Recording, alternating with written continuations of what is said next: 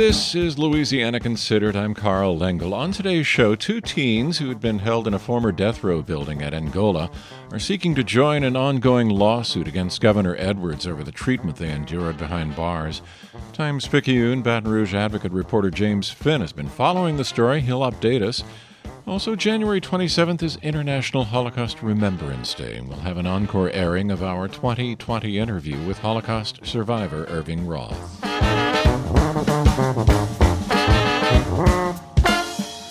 Up first, following Hurricane Katrina, New Orleans became one of the most deforested cities in the country, and the number of trees has continued to drop over the last 20 years. Several nonprofits have worked to replant the city, but in some ways they've been working in the dark without a plan to guide them. That changed last week with the release of New Orleans' first strategic reforestation plan that calls for the planting of 100,000 trees by 2040. The environmental group Sustaining Our Urban Landscape, or SOUL, uses volunteers to plant trees in different neighborhoods and helped lead the master plan's creation. The Coastal Desk's Hallie Parker sat down with SOUL's executive director and founder Susanna Burley to learn more. So what spurred the creation of this master plan? Why is it so important to enhance the city's tree canopy right now? So the fabulous Paul Kramer at City Planning did a ton of work to create the city's master plan, and then master plan for the 21st century, and then the tree preservation study. And both of these showed that the city has an understanding that we need a robust urban forest to mitigate climate change, but they also revealed that we need baseline data to be able to appropriately set goals, know where we're starting, know where we want to get to, and then figure out how to get there. And anybody who works in the environmental sector, you already know that our canopy is too small and that it needs to grow for many reasons around our resilience. We're hot, we flood, we live in a bowl, we're coastal, and the effects of climate change are getting worse. So we need an urban forest to mitigate all these ills, to drink up water, cool us down, lower our energy bills, and make us more resilient to climate change. Also, the tree canopy that we do have is clustered in areas that have concentrated wealth. And that's a worldwide trend. It's not just a problem here. And one of the key desires expressed throughout all the meetings, whether they were with citizens or professionals, was that we need trees in every neighborhood. Because everybody needs their benefits. And this plan lays out a roadmap that's really easy to digest. It's ambitious, but it's realistic and has real goals. Yeah, and one of the big goals of the reforestation plan is to have at least 10% of each New Orleans neighborhood covered with trees by 2040. Could you talk about what's needed to get the city there? Yeah, and I just want to first say that sounds really low, but if you look at the Garden District, for example, I think their tree canopy is 14%. So we have to remember that we're very dense, and so a lower number here may look different than a lower number in another city that has big front yards, for example. But in order to get to 10% in every neighborhood, which will make every neighborhood look kind of like the Garden District as far as tree canopy, we need to plant 7,000 trees per year between 2030 and 2040. So between now and 2030, we need to scale up. We need to fill in the gaps that are preventing us from planting at that scale right now. Mm-hmm. And there's three primary barriers to scaling up: supply chain, manpower, and funding. So at SOUL, we primarily purchase our trees from tree farms on the North Shore. And the owners of one farm are about to retire. And right now we're completely buying out our growers by the end of the season. So we need more farmers growing trees. We need a wider variety of native species. Secondly, we need more people planting the trees. So at SOUL, we're currently planting as many Saturdays as we possibly can with our 4-woman staff. And we've expanded as much as we can this year to planting on weekdays. We know we need to be planting more weekdays, but we also have to think about possibly professionalizing some of our planting. Maybe planting 5 days a week with people who are on staff who that's all they do is plant trees. Um, there are also other groups in the city who plant trees, and it's going to need to be a collective effort in order to get to planting 7,000 trees per year. Parks and Parkways and Seoul can't do it ourselves, and we understand that. Yeah, that is a lot of trees for sure. Um, Yeah. and you all also aren't acting alone. Your group held a lot of public meetings across the city, right, when crafting this reforestation plan. What were some of those concerns that you heard? Well, it was really interesting because we heard a lot of the same concerns repeated at each meeting, whether they were meetings with professionals, city departments, or with citizens. Some of the concerns were, how will the tree canopy impact utilities, especially power lines, sidewalks? Is what kind of maintenance can we expect for street trees? As we all know, there are limited resources at the city. The perception of risk, because after Katrina, a lot of trees came down and fell on people's cars and homes, and et cetera. Limited space. Once again, we're a dense city, so we don't have front yards in every area. So where are the trees going to go? And a lack of coordination between city agencies. So, an example, if you're going to do road work and you have to rip up the sidewalk, what's going to happen to the trees? Right. Yeah. And just what are some of those next steps for turning this plan into action? So we got to remember that a master plan is a vision document. It doesn't have the force of law, legislation does. So the next step is to turn the reforestation plan into legislation. And keep in mind that we are committed to staying in our wheelhouse, which is planting trees, and legislation is not in our area of expertise. So we're turning the plan over to the Water Collaborative and Jessica Dandridge, who is their executive director, and she has an extensive policy background and she's fantastic. So they're going to take the reins and work to create a unified tree policy, which is our goal number 2 in the reforestation plan. And in the meantime, we will work with the city to figure out all the scaling up pieces that we discussed. I've been speaking with Susanna Burley. She is the founder and executive director of Sustaining Our Urban Landscape, or SOUL. Thanks for joining us, Susanna. Thank you. Thanks for having me. That was Coastal Desk reporter Hallie Parker with Sustaining Our Urban Landscape, or SOUL, Executive Director and Founder Susanna Burley. You're listening to Louisiana Considered on WWNO and WRKF. I'm Carl Lengel. Last year, the Louisiana Office of Juvenile Justice began transferring youth in detention to Angola, the state's most notorious prison. Now, 2 teens who'd been held in a former death row building at the facility are seeking to join an ongoing lawsuit against Governor Edwards over the treatment they endured behind bars. James Finn is covering the story for the Times-Picayune Baton Rouge Advocate. He joins us now. Thanks, James, for taking some time with us today. Thanks so much for having me. So when was the decision made to house some youth in detention at Angola? And more importantly, why did OJJ make that decision? So this was a decision that kind of appeared over a long time, but also all at once. It was announced last summer by Governor Edwards right after several youth escaped from Bridge City Center for Youth in outside of Bridge City, and it also came on the heels of a number of escapes and riots in other facilities statewide.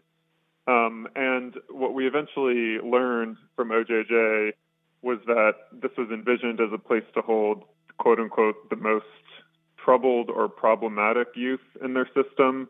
These are folks who, advocates say are at some of the greatest risks of mental health side effects,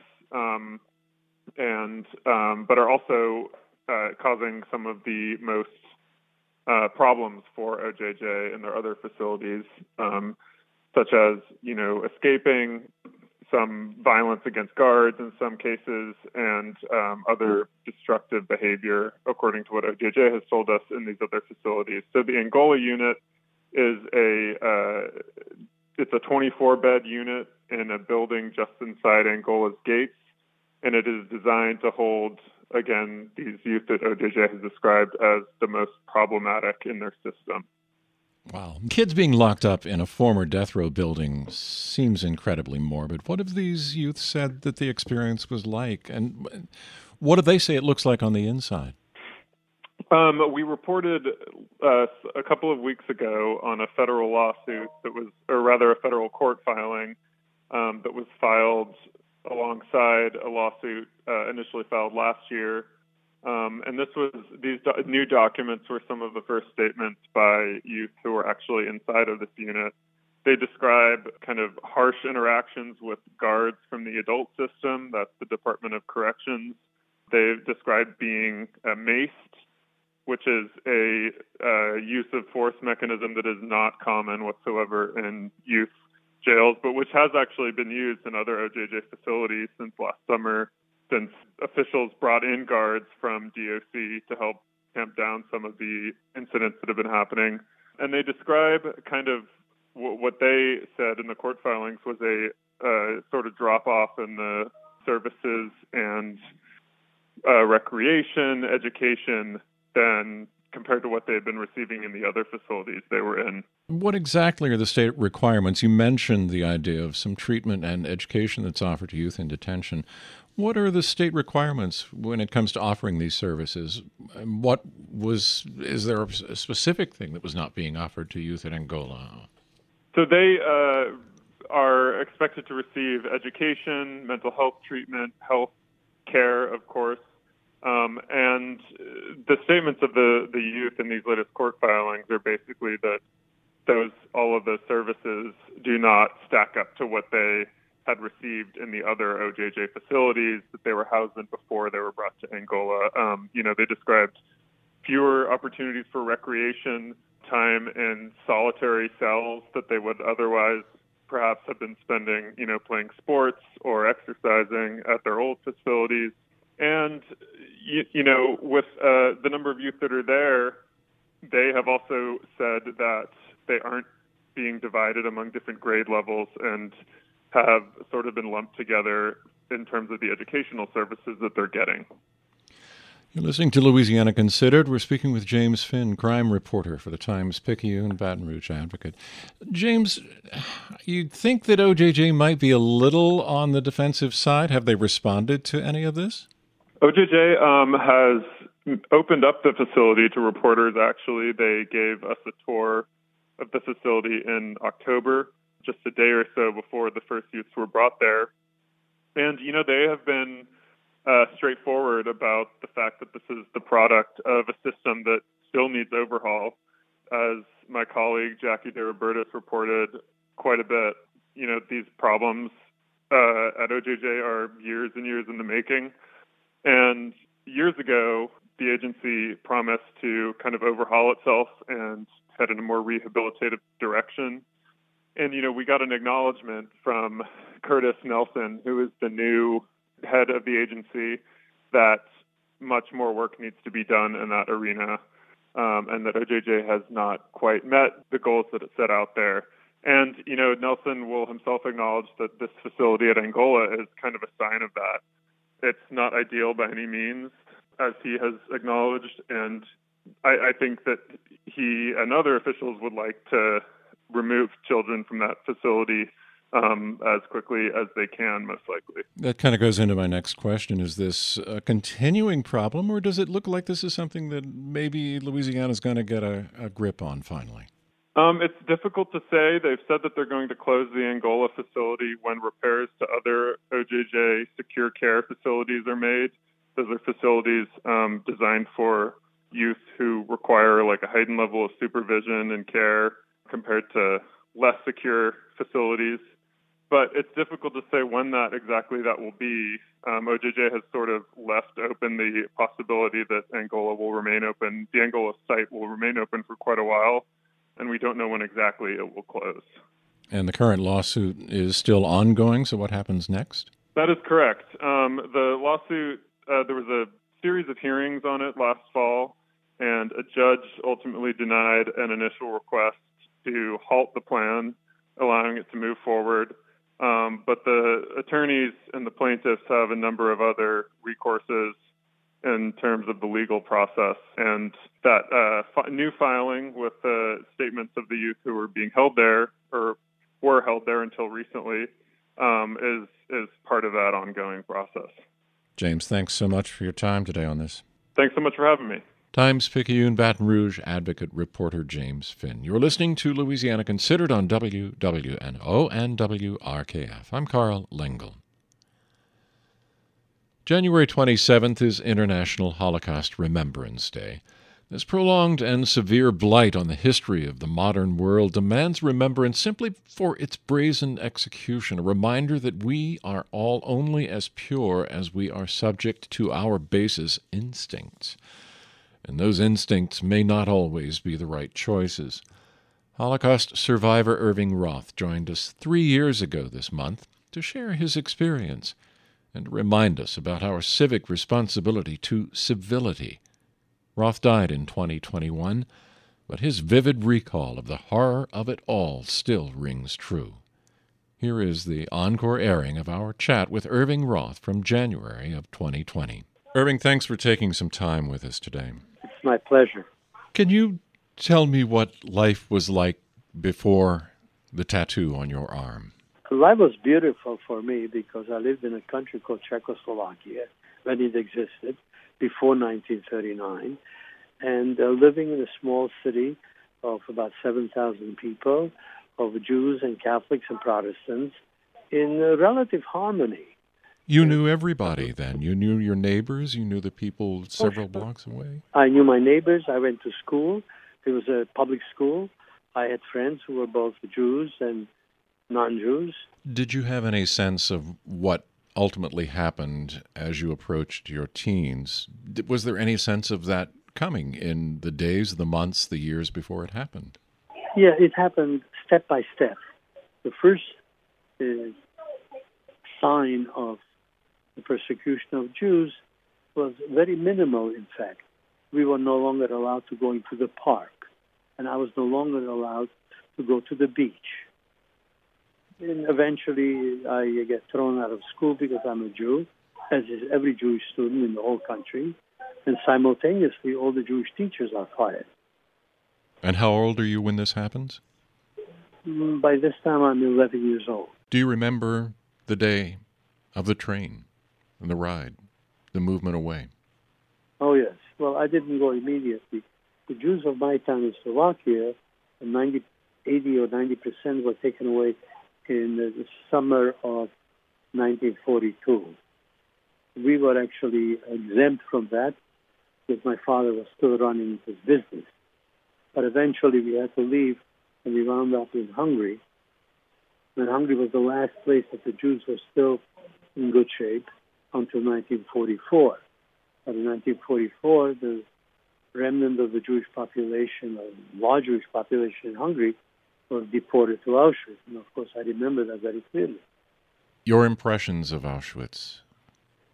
Arrival in Auschwitz was a rather traumatic and dramatic, because we arrived there, as it turns out, at night.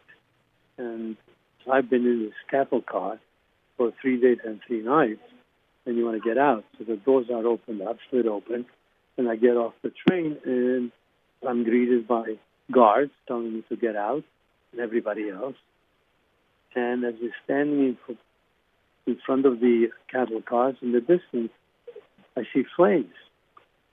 And that's kind of scary.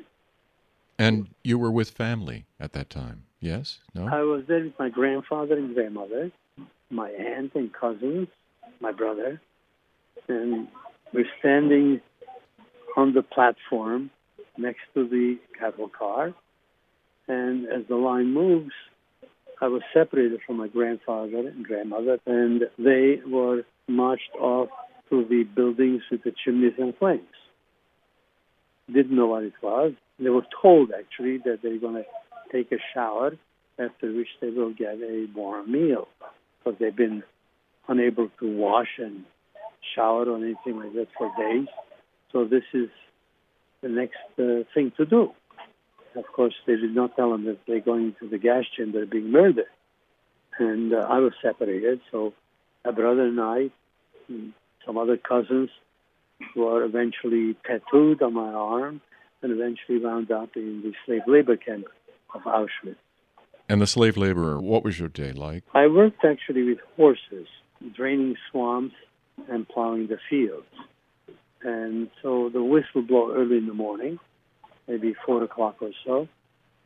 We were marched out from the camp into the field where the horses were grazing, get the horses, bring them to the stable, clean them, feed them, give them water, and then out into the field and do the work till noon, at which time we would get some soup, continue till evening, and then march back to the camp, get a piece of bread, go to sleep, and do this 6.5 days a week. I just want to finish with the fact that some nights as we came back to camp, we would be marched to take a shower. And that has its own dangers because you are now naked going into the shower, and on many occasions there'd be a doctor in uniform look at you and determine if you should continue to live. It was called a selection. And you were aware of the selection process happening? Oh, yes. Yeah. Oh, yes. There were no secrets in Auschwitz. What kept you going? The desire to live. If you survive, that was the objective, and maybe you can even tell the story to the whole world what was happening there. To your point about the slow creep of it and the fact that you lived in a very beautiful community, and this happened with people that you had in days, months, weeks prior been friends with, had gone to the same events and festivities, the same beach, the same schools. How do we in our daily life, which we run at such a hectic pace now, how do we take the advice that you just gave? I think every so often we need to sit back and reflect and understand where we are and look at where we are and see, well, what if I listen to A, B, C, D, all these people, individuals, groups, countries that are saying what they're saying? I must make a judgment if they are promoting and pushing evil or good. Is social media as used as widely as it is today? Do you feel that it helps or hinders? It's capable of helping, but unfortunately, part of the problem is because it's so available to anybody and everybody. And anytime you have a grievance and you lash out, you can do it on the media. And when you do that and you lash out against an individual or a group, or you put everybody in the same bucket, so to speak, you can now create a tremendous amount of evil because it's so available. You say something on the media, and immediately it's there for all to look and listen.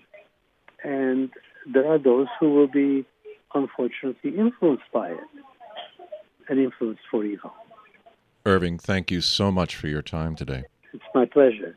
That was Holocaust survivor Irving Roth from a January 2020 interview. January 27th is International Holocaust Remembrance Day. This has been Louisiana Considered. I'm Carl Lengel. Thanks to our guests, James Finn, Susanna Burley, and our reporter, Hallie Parker. Our managing producer is Alana Schreiber. Our digital editor is Caitlin Umholtz. Our engineers are Garrett Pittman, Aubrey Procell, and Thomas Walsh. You can listen to Louisiana Considered Monday through Friday at 12 and 7:30. It's available on Spotify, Google Play, and wherever you get your podcasts. Major support for Louisiana Considered is provided by Rouse's Markets, a Louisiana shopping experience with additional support from Southern Strategy Group.